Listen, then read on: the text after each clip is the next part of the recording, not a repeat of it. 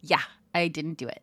I didn't do it. I did not do it. I didn't stay consistent. I'm sorry. Thank you for poking me today and letting me know that it was time to keep going, keep going, keep going. Friend, I appreciate your support and love and attention. Thank you. I have been going through it. And lucky for you, this is not the podcast that I recorded while I was going through it. No one needs to hear that. But what I can share with you is that there's been a lot going on.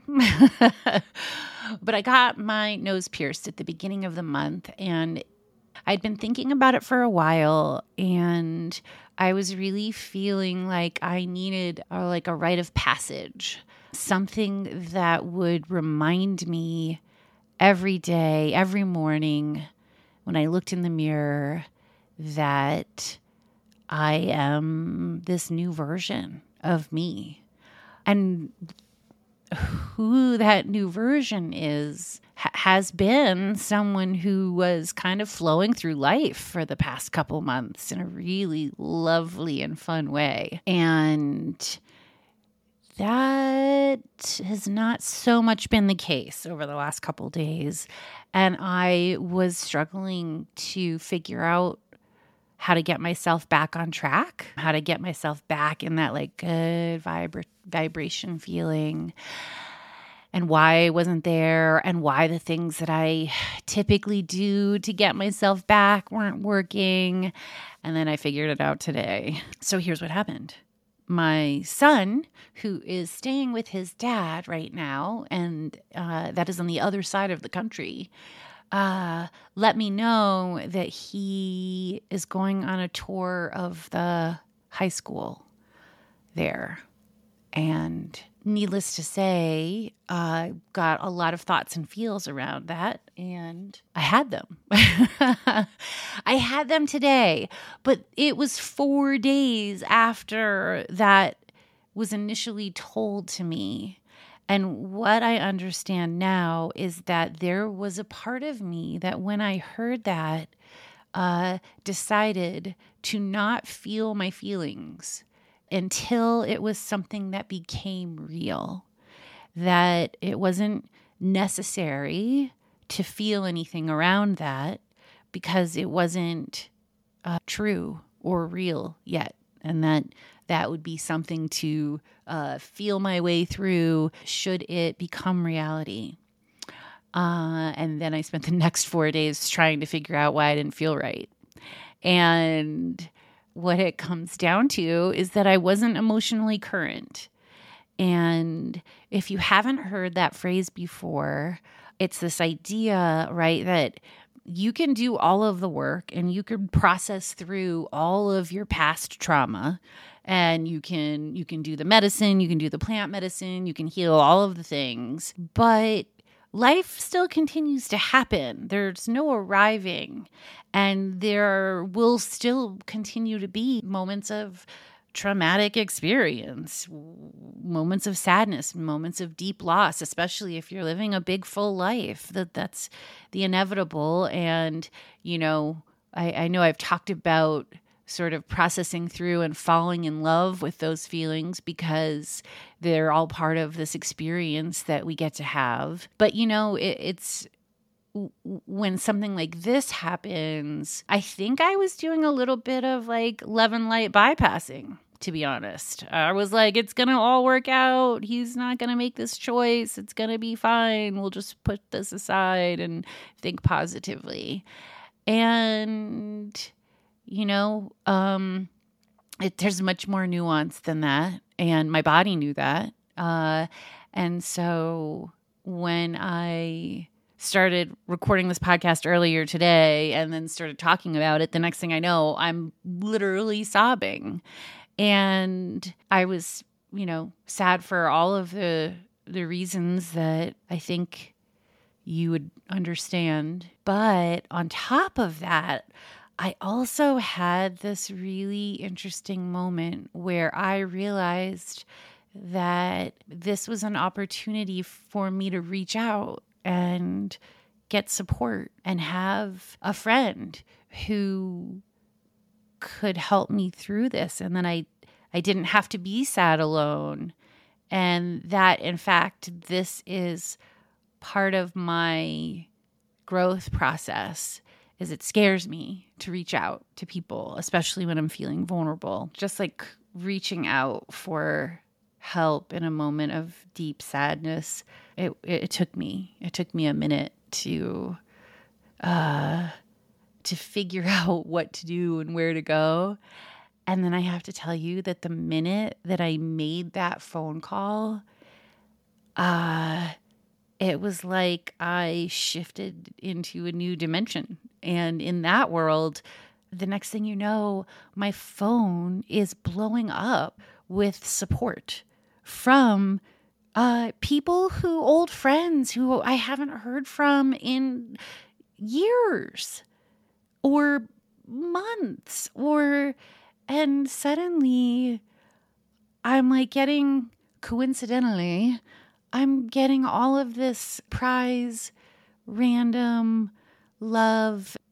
Once I took that action to change the way that I was going to handle this moment of sadness and vulnerability, everything changed.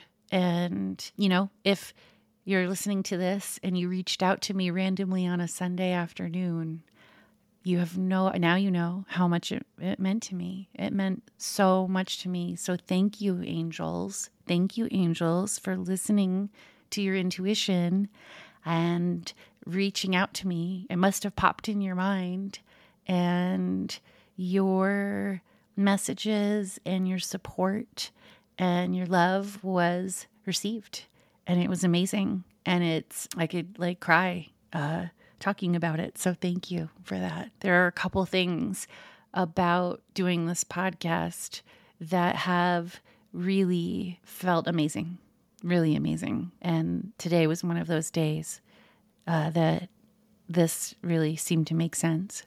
And I appreciate that because doesn't matter how confident you are, doesn't matter how faithful you are, how sure you are, or every once in a while, it's just really nice to have those affirmations come your way. So finding your way back when you're spiraling out of your highest vibration is a really key element to staying in a flow state, to staying in a state of high vibration where your cup is full, where you can give and give and give because you feel so resourced. And I've been talking about this, the importance of being resourced all of the time. The fact that, going through life, draining our batteries, saying that we're drained, and then having to go and check out somewhere in order to recharge our batteries, only to drain them again. This is a boring, stale, tired story. And it's not how to do this life at all.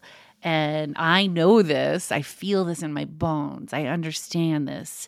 It's been my theme for the past year, is thinking about how healers don't understand their own boundaries and deplete themselves, and then they're under-resourced and they can't do the healing work that they need to do. And surprise, here I am being under-resourced today and being out of touch with my emotions and not being emotionally current. And I got to the other side of it, which is lovely.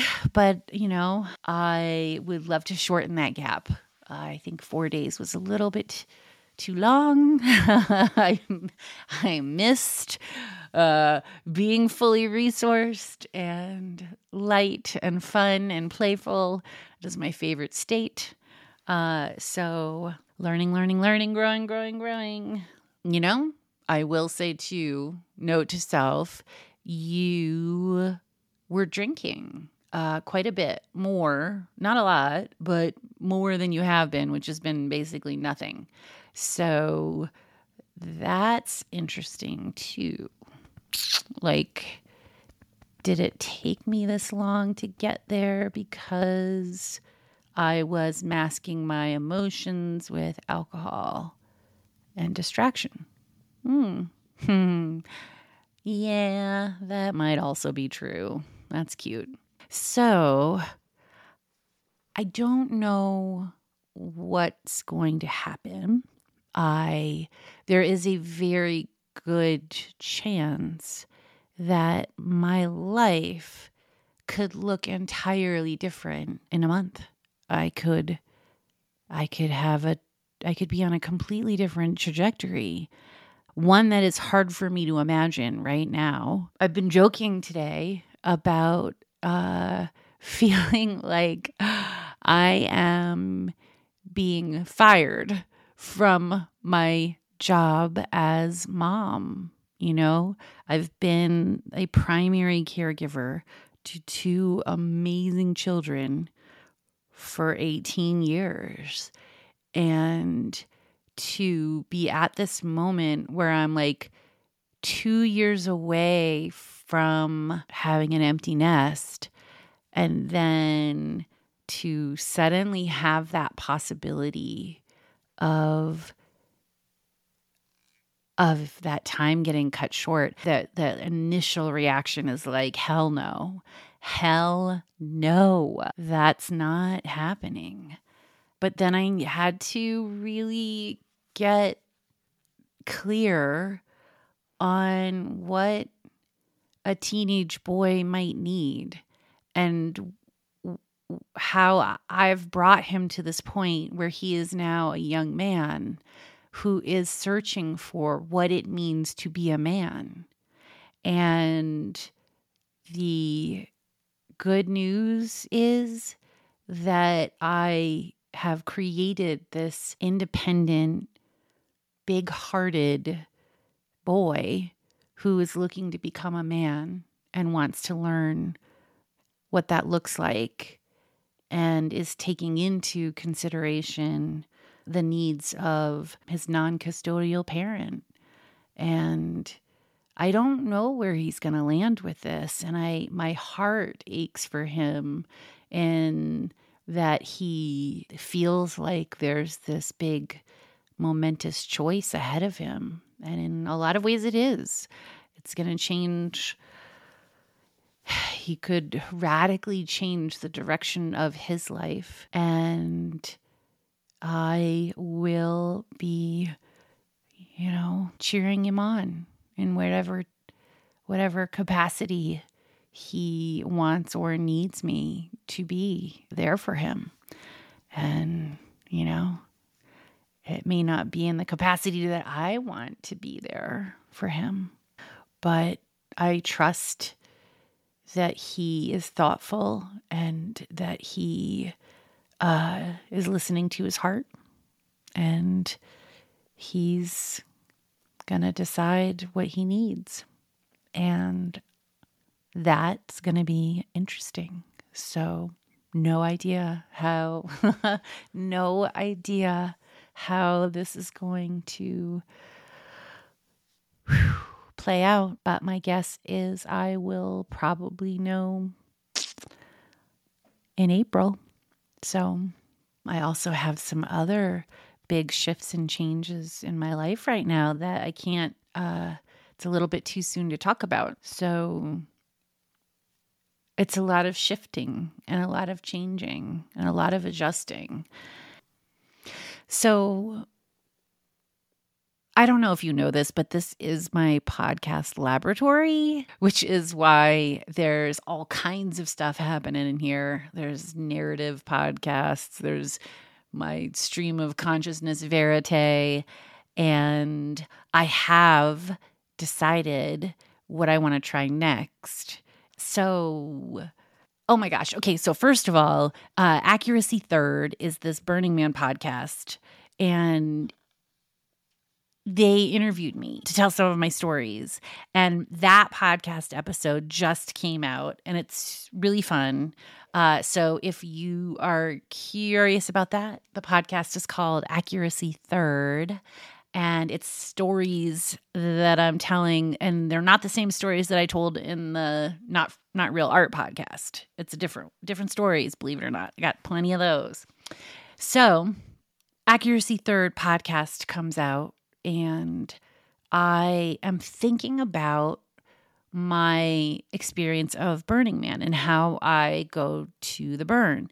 And one of the things that I love doing, it's my favorite thing to do when I'm there, is that entire city is like a giant choose your own adventure.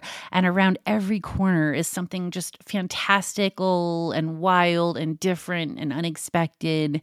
And so I just like sometimes just walking out into the city and seeing where my curiosity takes me. Like where does my intuition and my instinct and my attention go? And when I follow that direction, what happens? And when I do that, it's so magical. So, I'll give you an example of it. Okay. So this story is so crazy too. It's really, it's really wild. So I'm there with my sister. And we've decided to get on our bikes and ride around town, ride around the city, and look at art. This is our sort of sister date on the playa. And the year is 2017. And so we start riding our bikes and we turn down this random street, and the city is enormous. I don't know if you know this, it's 70,000 people. If you have someone's address and you're trying to find them, it is not easy to do. So if you ran into something randomly and then you like try to find it again, it's almost impossible. It's part of the beauty of the city is everything is so ephemeral and transient, and you have to practice immediacy because you just may never find it. If you don't enjoy it then, you may never see it again. You probably will never see it again. So that is the context from which I tell this story, which is that we're driving down the street and up ahead we see these 3 acrylic boxes, giant clear boxes, and inside these giant clear boxes are these beautiful spheres that are floating. And so we pull our bikes over to the side and we get off and we're like looking at these boxes and we're trying to figure out how they're working. And the next thing you know, the artist is there and he says, "Hey, do you want to know how they work?" And we're like, "Yes." And so he presses this button and one of the spheres starts changing. And it turns out what it's doing is slowing down. And so it comes to a stop. And basically, it's just a ring with LED lights around the outside. And he's like, I program the lights to make designs. And so then I spin it at like 430 rotations. And it creates this illusion of a sphere. And I'm like, ooh, can you make like a whole dance floor? Like I want like a dance floor filled with glowing orbs spinning. And he is laughing and he's like, well, I actually do have an idea about what I want to do. And we're like, what is it? And he's like, I want to position 7 of them kind of around each other. And then I want to program the lights so that when they spin, they create a hologram in the center. Like the lights are programmed so that they are all coordinating with each other in these 7 different spheres. And when they are spinning at the same time, the illusion is that this hologram appears in the middle. And we're just like, oh my God, yes, you have to do that. That is amazing and cool. And I need to see that. So please, artist and inventor, keep working. So we thank him for his art and we ride off into the desert. 0. Chances of running into that again, 0. So now we're in 2019 and I'm back at Burning Man and it's the middle of the week and I'm riding my bike by myself out in the city looking to find a rabbit hole to follow. And I had this really great night where this friend and I had this amazing dance party, and then they had to leave because they had someone they had to go meet up with. And so now I was like kind of loose ends and not sure what direction to head. And I start riding down the street and I come up to an intersection and I take a left, and there I see them on the left-hand side of the road, halfway down the street. I'm like, there are those freaking acrylic boxes. And so, of course, I'm going to ride my bike directly over there. And of course, the artist is there again. And I'm like, hey, I saw your art 2 years ago. And at the time, you said this. And he was laughing and he's like, yes. He's like, I've been working on it, but I'm having a problem with the chords and like figuring out how to make connections disappear so that the effect works and blah, blah, blah. So he's still working on it, hadn't quite gotten there yet. And then he says to me, well, have you seen have you been down the Japanese alley? And I'm like, what are you talking about? And he goes, he's like, you haven't found it yet. And I'm like, no, what do you mean? And he's like, well, there is this street around the corner where they have turned it into one of those tiny alleys like they have in Japan, where they have those like little tiny bars and sushi restaurants, and where you can only fit like 4 or 5 people in each one. And I'm like, oh my gosh, like I have to go. And he's like, yeah, you have to go. And he goes, so what you're going to do is you're going to ride down the street. You're going to take a left on 7. You're going to go about halfway down. And when you see a bunch of bikes on the right that kind of look like they're parked and you're not really sure why there's so many bikes there because there's nothing really going on.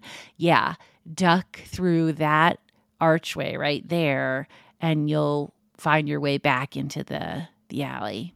And so yeah, I did it. I get back there and there's all these tiny little bars. And the brilliance of having tiny little bars of only 4 or 5 people maximum is that every bar that you walk into, you end up having to talk with the other people in the bar. It's too small to not do that. And so it's so cozy and it's so friendly and fun. And I go into this bar called the Green Fairy and I walk in and they're like, welcome to the Green Fairy. We have these drinks that we can give you, but all we ask is for you to tell a story. And so I was like, well, I actually have a story for you. And I ended up telling him the story and I ended it with, and that's how I found you. And so that is a really long way of saying that I feel like this podcast laboratory is about to take a turn. And the turn that I'm wanting to do is I want to go down the rabbit hole, but in real life, right? Like you go down the rabbit hole on the internet and it leads to bad places. Like do not recommend, 0 out of 10. But what if going down the rabbit hole in real life leads to really magical, like where could it lead? Where could it lead? And so my first curiosity was a conversation that I was having with a friend about intentional communities.